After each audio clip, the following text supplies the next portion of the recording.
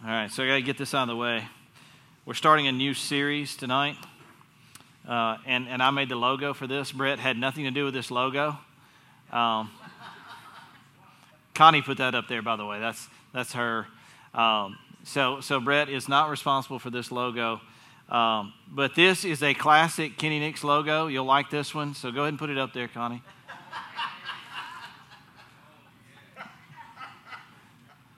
Top that, Brett. Top that, bro. That's pretty strong, right? You never would have thought about putting that up there, would you? It never would have crossed your mind. See, I'm unique in the way I think, right? Yeah, so make an impact. That's what we're talking about, right? So you got a new chance to make an impact on the people around you. You go to school. School started. Anybody not started school yet? I don't think there's anybody that's not started school.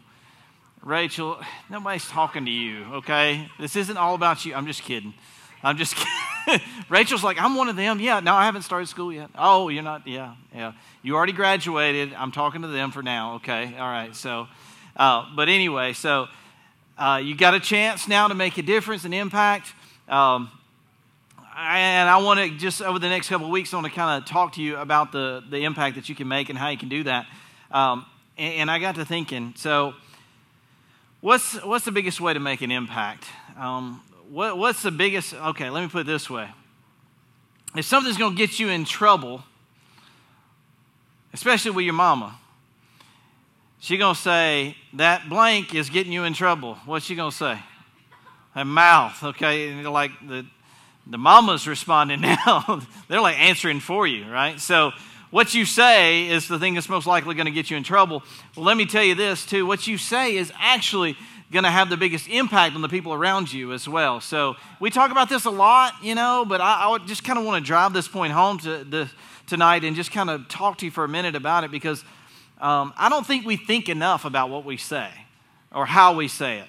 I work with a lot of people from California, and there's a person in my office that's from New Jersey and another person from North Dakota. I mean, I just work with people from all over, right? And I'm talking to people from Chicago all day long, and sometimes I talk to people from Austria and the United Kingdom. I'm just talking to people all over the place. And one of the things that they like to make fun of me for, you know what that is, right? My strong Southern accent, right? So you guys, do I have a strong Southern accent to you? No, I don't. But they love to hear me talk. I told them, I said, listen, y'all, if I were to bring some of my folks from my town up in here, get them on this conference call, y'all would hear a Southern accent, Like you would be able to tell they are from the South, But I went to California one of the very first times I had started this new kind of role that I have. I went to California, and they had all these people from all over the world. They were all there. We had people from Singapore, people from Italy. They were all there, and we were all having this big conference thing. It was all the whole group that I worked for. So we were there, and we had to do this like icebreaker thing. You know what I'm talking about? Where it's like, okay, everybody get used to each other kind of thing. Well, you know who they picked for the speaker of that, right? Like me, okay? Y'all listen, they kept making up stuff so I would have to stay up there and talk longer. They just wanted, they were making fun of me so bad. They were like, just stay up there and talk. We don't care what you say. Just like get the Gettysburg Address out, just read it. I don't care. They just wanted to hear me talk. And I'm looking at them, I'm going like, I don't even have an accent, y'all. I was born in North Carolina. We got North in the name. I'm practically a Yankee, so. But they thought I had such a strong Southern accent, and I'm like, you should talk to some of the people I'm around all day long, all weekend long, I should say, and it's completely different than what you guys think is a strong Southern accent. But anyway, so what you say has an impact on people around you. I know that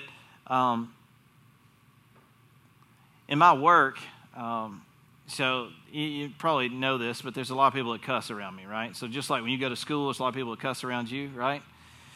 You got a choice as whether or not you cuss or not. You got a choice as whether or not what comes out of your mouth is going to be unwholesome or not. You got a choice about that, right?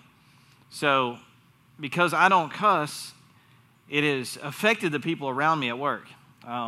There have been directors that, I was in a meeting one time, and it was a meeting full of people, and there were like 20 people in the room, and he cussed, and he looked at me and apologized to me. I was like, why are you apologizing to me, you know? But he knew that was who I was, so he didn't want to have that hurt me in a way just because he said something that I felt like I would never say. He didn't want that to affect me. And I got to thinking, that means I was having an influence on that guy in some way, you know? I was really actually, in a way, in a positive way, having an influence on him by making him think about what he was saying. And that's something we don't do a lot. We don't think enough about what we're saying. We don't think enough about how what we're saying could impact somebody. You know, we don't think enough about that. We really don't. I went to a camp this summer, the first week of June, where I told you guys about it, where I was like dealing with kids with medical conditions. These kids had cancer or were affected by cancer in some way. Well, one of the things that they went over with us as counselors over and over and over with us is what things were camp appropriate to talk about. What was it okay to say and what was not okay to say. And it really, I mean, I don't think that I have all these terrible things that I say, but when I was there, it made me really conscious of what I would say in front of the kids and to the kids. It was very important that we not be negative to them. Right? It was very important that we were always positive, always lifting them up, and we never said anything negative around them or to them. And that was something that really made a huge impression on me and helped me to think about, when I came back, to help me think about what it was that I was saying. I know that you guys experience this at school and everywhere else when you're around your friends, sports practice, whatever. I know that you experience this, but people say stuff. They don't necessarily mean for it to be hurtful. They're just talking. But what happens? They say stuff, and it's hurtful to you. It may be about you. It may be about your friends. It may be about something they don't even recognize that actually impacts you or is about you in a certain way. They may not even know that it's about you, but it may actually hit home. You're like, oh, they're actually talking about me, even though they don't recognize it. Can I tell you a funny story real quick?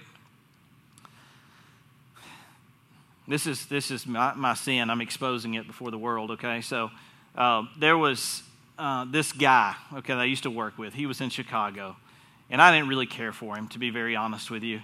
He was very mean. He just wasn't a nice guy. Every time you tried to bring up something that you needed him to do, he was just very negative about it, very mean about it. So I didn't like the guy very much, just being honest with you. So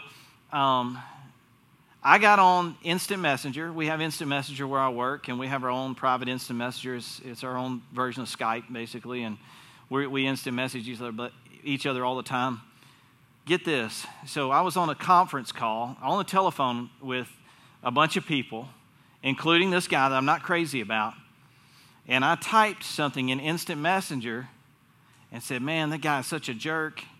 He really gets on my nerves. I wish he would shut up. Something like that, right? So you can imagine saying something like that. You're not going to believe what I did.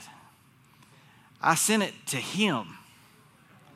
I was trying to send it to another guy that I knew up in Chicago that didn't like him either.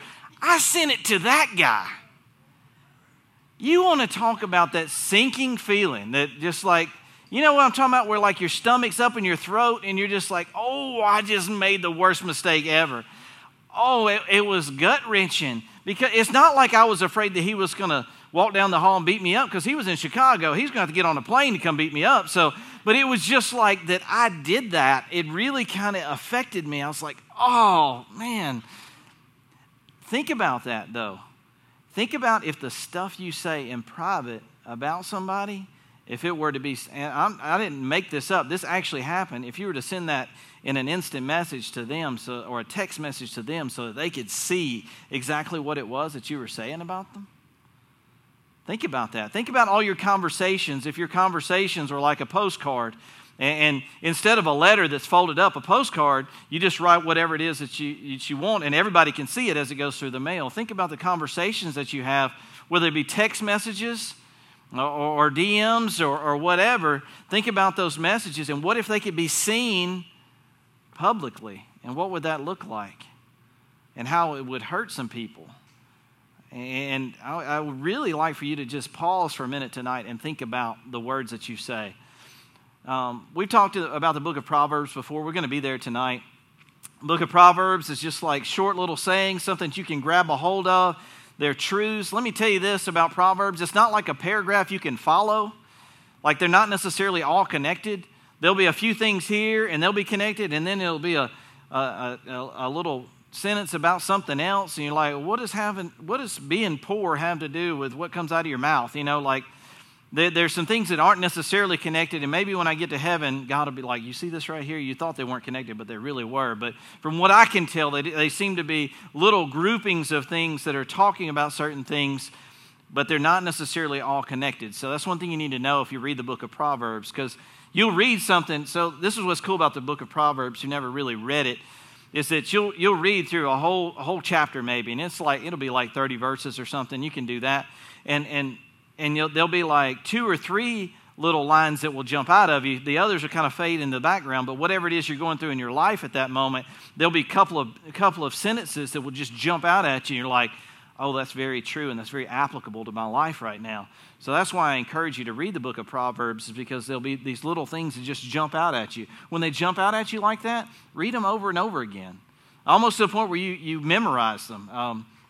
It helps you understand them, for one, and it also helps the Holy Spirit to remind you of those things whenever you're about to screw up, and that's what he does to me. He just constantly reminds me, you remember what my word says here?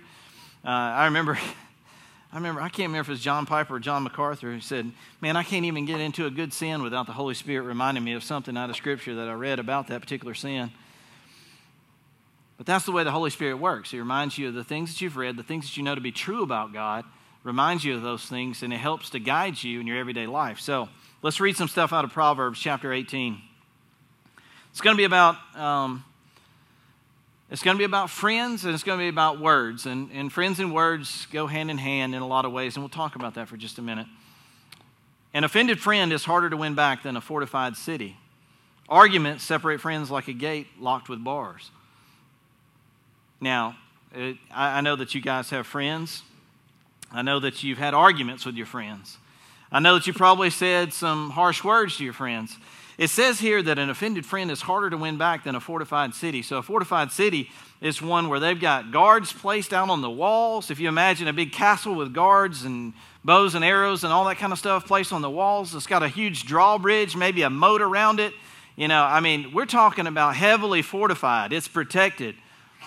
When you hurt a friend, and most of the time it's not a physical pain, most of the time it is words that you use to hurt a friend, something that has destroyed that relationship. Think about how difficult it is to win them back. This should be a trigger in your mind when you think about how difficult it is to win a friend back, how careful you should be with your words and the things that you say. Because it is harder to win back a friend who has been separated by the words that you've said. You got into an argument. It is harder to win them back than it is to penetrate a fortified city, something that's got armed guards around it. It's easier to penetrate that city than it is to win back the heart of somebody you've hurt. I can tell you from my own experience, I've had some friends say some very hurtful things to me, and it really, I hung around them some after that, but really for them to be my close friend again, it took years to mend that wound that was there because of some things that were said to me or about me, and I heard that, and it's so destructive. We don't think about how destructive our words are, but they are so destructive. And we get in, notice it says arguments, right? So it gets into the term argument. So what happens in an argument? So you say something, they say something back, and then you say something back, and what's the whole point of an argument? It's so that you'll win, and sometimes winning means that you hurt the other person more than they hurt you, right? That's what an argument basically boils down to once you get into it. It's like you want them to hurt the way that you were hurt, and that's the way an argument goes back and forth.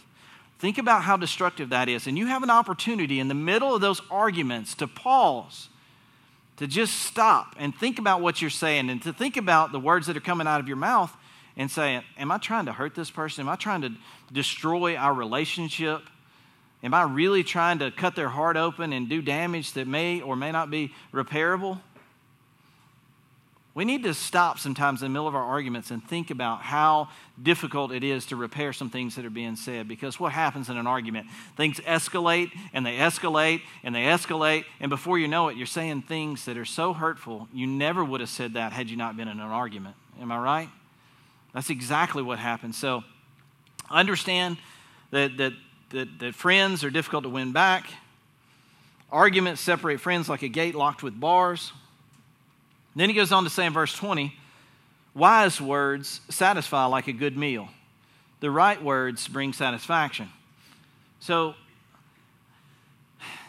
I love Olive Garden. Does anybody else feel that? You feel me on the Olive Garden thing? I've said this before and I'll say it again, that fettuccine Alfredo is just macaroni and cheese for adults, you know? I don't know if there's anything better than fettuccine Alfredo. You know, I'm not a dessert person so much as I am a meal person. I love meals, and I eat my meals fast. Is anybody else a quick eater? There's a few. Why are we? So it's over there and over here is the only people that eat fast. That's weird. So my 20-something's over here, and then teenagers over here. So, okay, I get you. So I'm like a 20-something or a teenager. I think we already knew that. Anyway, but I eat really fast because you know what I enjoy? People are like, well, you don't enjoy your food. My mom used to tell me that. Son, you don't even enjoy your food. Isn't that what you used to say? Isn't it nice to have my mom here? I can just like point at her. Like, you used to say that, didn't you? And I got the microphone, so she really can't say anything. Although she does sometimes. She doesn't even care if she has a microphone. But anyway, I won't let you have it. You doggone right. She's still talking, isn't she? I started it. It's my fault. Anyway, so I get to talk now because I'm up here with the microphone. So anyway, but she would say, son, you don't even enjoy your food. You just inhale it. That's the words, right? You just inhale your food, right? You know why I inhale my food? It's not so much that I enjoy the food. I enjoy being full. Does anybody, you feel me on that? You enjoy being full? Jameson didn't even hesitate. He was giving a praise hallelujah back there when I said being full. He was like, yes, I hear you on that one. Like, that's what you enjoy. You enjoy being full. That's the way I am. And here we're talking about being satisfied with wise words. So what are wise words? They're the opposite of foolish words, right? I think we could probably put our finger on what is foolish a lot easier than we could put our finger on what is wise. So we know the things that are foolish for us to say, right? Like getting in an argument, for example, is something that Paul says is foolish. Don't engage in foolish arguments. There's no reason for that. It's not accomplishing anything. It's not progressing the kingdom. It's not progressing your relationship with that person. There's a ton of things that you can say that are foolish. We talked about putting somebody down, right? Insults and how foolish that is. Then we can talk about some other things that are foolish too, right? So those are inappropriate things. In the teenage world, I know that there's a lot of what am I talking about? Teenage world. This is in the world. Okay, this is adults too. There's a lot of sexual talk that is inappropriate and things that just shouldn't be said. And I really believe that stuff to be foolish talk. I believe that it's not doing any good. It's not accomplishing anything. It's really being done in order for the purposes of being edgy. You know, I'm different, I'm edgy, whatever. So I say these things kind of make people feel a little uncomfortable or so that me and my friends can kind of laugh about it or whatever. But think about that stuff. Is that really beneficial? Is it wise to say that stuff, to engage in those conversations, to let people around you engage in those conversations and you stick around for it? I know, look, I'm not asking you like as teenagers to go, you know, whip out your Bible and go, you shouldn't be saying that, you know, and just beat them right over the forehead with it. You know, I'm not asking you to do that. But when it starts, if you walk away, I promise you that's making an impact. It's making a huge impact that you don't recognize all the time until later. And they're like, man, I know that they're not going to stick around if this conversation starts up.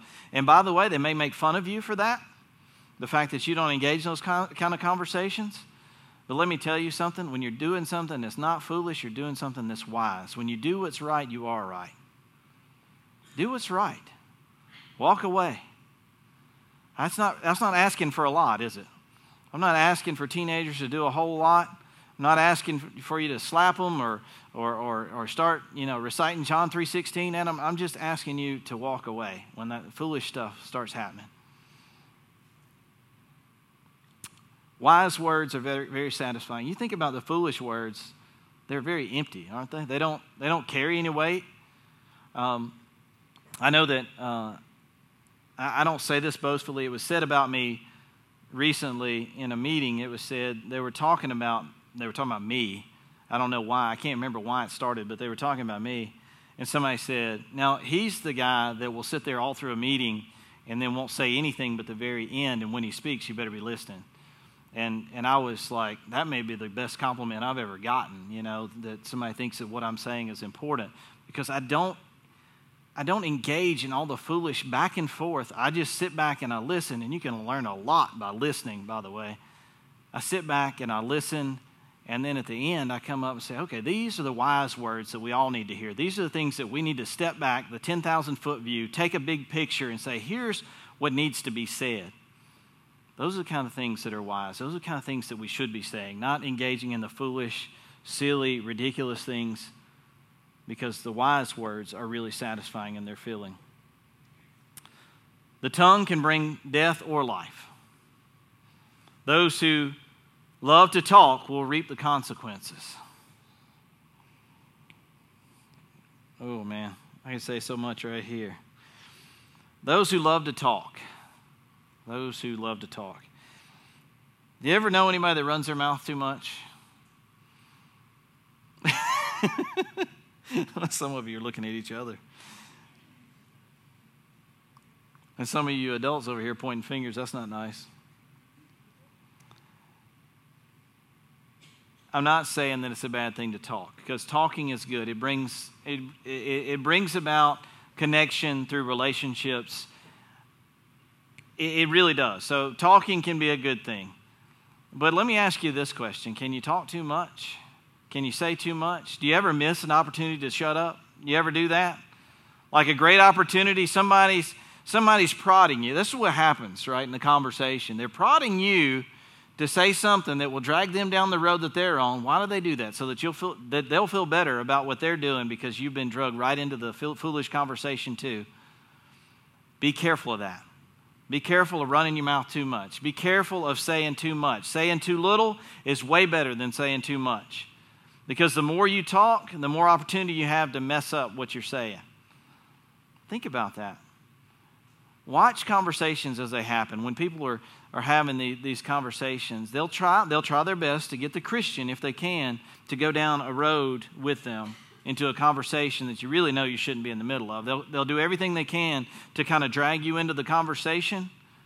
And even if you just say a little bit, then they'll try to entice you to say a little bit more and a little bit more and a little bit more. And then before you know it, you're reinforcing what they're doing. Even if you're not talking about the same thing, you're telling them by talking, you're telling them that what they're saying is okay. That's what you're doing. You need to pause sometimes. Don't miss an opportunity to be quiet and to listen. There are so many things that you can learn by listening, and there's so many things that you can process while you're listening too. Am I right? You can think about what it is that you're hearing. Is it good? Is it beneficial? Or is it foolish? And is it empty? Are these wise words that are going to fill me up, or are these empty words that are just going to tear me down or tear somebody else down?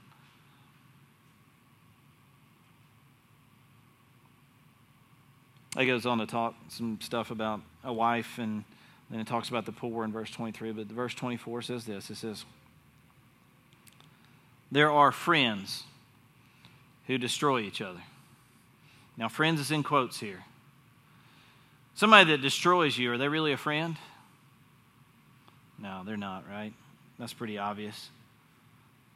Are there some people that have destroyed you in a way, who claim to be your friend, who wanted you to think that they were your friend, but all the while there was something going on in the background that you didn't know about, things that were being said that you didn't know about, and it was tearing you down and it was destroying you? And then when you got wind of it, it destroyed you from the inside out. Isn't that how friends destroy you? Friends destroy you. They destroy you from the inside out. Not always intentionally, not always purposefully, but There are times when people say stuff because they're not thinking. They are saying stuff because they've been drug into a conversation with somebody else. They're saying stuff that is empty and foolish, and before you know it, something like that has a direct impact on you. See, it gets away from just everybody else, and now this is you. Now this is you, your friends. It says, but a real friend.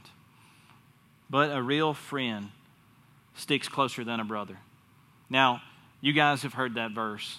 And my prayer tonight is that you'll hear that verse and it'll ring true in your minds. And then tomorrow when you're at school, you'll be thinking about that. A real friend sticks closer than a brother. Let me ask you a question. Some of you got some friends that aren't Christians, right? Do you think it's harder for them to be a real friend? It is, isn't it? It's really hard for them to be a real friend because they got no standard for right and wrong. They got no standard for how you're supposed to treat other people. You can see it in their lives and in their family. They don't even treat their family right. God's given us a standard for how we treat our family and our friends, and He's got it right here in this book. And He's got it for us as Christians to understand a deeper knowledge of who God is and what God expects of us as Christ followers. Somebody that's not a Christian, you got a chance to influence them, okay? You got a chance to show them what's right. You got a chance to show them what's okay and what's not. And the number one way you're going to do that is through the things that you say. Through the things that you say. You know how you should treat them? To show them the love of Christ, you should treat them like a brother. You should treat them like family. Your other Christian friends that are struggling with the same stuff that you're struggling with, your other Christian friends that got the same kind of junk going on in their lives, and they got friends that are trying to destroy them from the inside out, you're supposed to be there for them. You're supposed to love them like family. You know what family is? It's when people make you crazy and make you so angry you want to pull your eyeballs out, but you love them anyway, right? That's what it's supposed to be. That's the kind of love you're supposed to have. It's not always pretty, but it's always there. You know what I'm saying? Those non-Christian friends, you got a chance. You got a chance. This school year, you got a chance of how you're going to influence them. You got a real opportunity to make a difference in their lives for the gospel of Christ. And I know that you're thinking, man, I don't know if I can share the gospel with so-and-so. I don't know if I can invite them to church. Well, let me ask you to do this. Let me ask you to start with how you talk and the conversations you engage in. And I want you to think about the words that you're saying and pause for a minute and think about if they're foolish words or wise words. Because that's the first way you open somebody up to the gospel is when you love them. When you love them. When you love them like family and they see that. There's been so many people, I can't even tell you, that they came to the knowledge of the gospel just because I loved them. I didn't have to talk a whole lot about Jesus. They knew that Jesus was in my life, and they knew He was real and He was present. But just by loving them, it opened up their hearts and it opened up their lives so that they could see that, you know what? There's something different there. There's a love there that I want to experience that I believe is real now because I've seen it be real in somebody else. You got that chance. You'll always have a choice. Every single time you come into this place, this building, you've got a choice. You can say yes or you can say no. When it comes to going to church or on a Wednesday night or a Sunday morning, you've got a choice. This is voluntary. You're not required to come here. Some of you, your parents make you come here, and I understand that too. But it's always a choice whether you say yes or no. My prayer is that tonight you'll take some of these words that God has given to you and you'll say yes to them. You'll think deeply about what they mean. You'll think deeply about what God's telling you, and it'll change your life. Let's pray. Father, thank you so much for this precious word. Thank you so much for how it challenges us. God, I know that we don't always say the right things. We don't always do the right things. But Lord, I'm so thankful that I have a God who cares desperately about who I am and what I say and what I do. So Lord, I know that you feel that way about the people in this room. I know that you feel that way about them, and you love them and you care about them, and God, you want them to glorify you. God, you want them to reflect the love of Jesus in their lives. And God, I know that the only way that we can do that, the only way we can start doing that is with our words. We can act a certain way all day long, but God, if our speech doesn't line up with that, then God, is not a reflection of our heart. So, Lord Jesus, I pray that you have spoken to students tonight. I pray that you've spoken to adults tonight, and they've been challenged as well about the things that they say at work or around friends or around family. God, I pray that you've opened eyes tonight. God, I pray that you have challenged us and your Holy Spirit moves now. God, as we just make a commitment to be careful with the words that we say and that our words will glorify you. So be glorified now as we respond to you, as we respond to your Holy Spirit. For it's in Jesus' name that I pray. Amen. Everyone stand.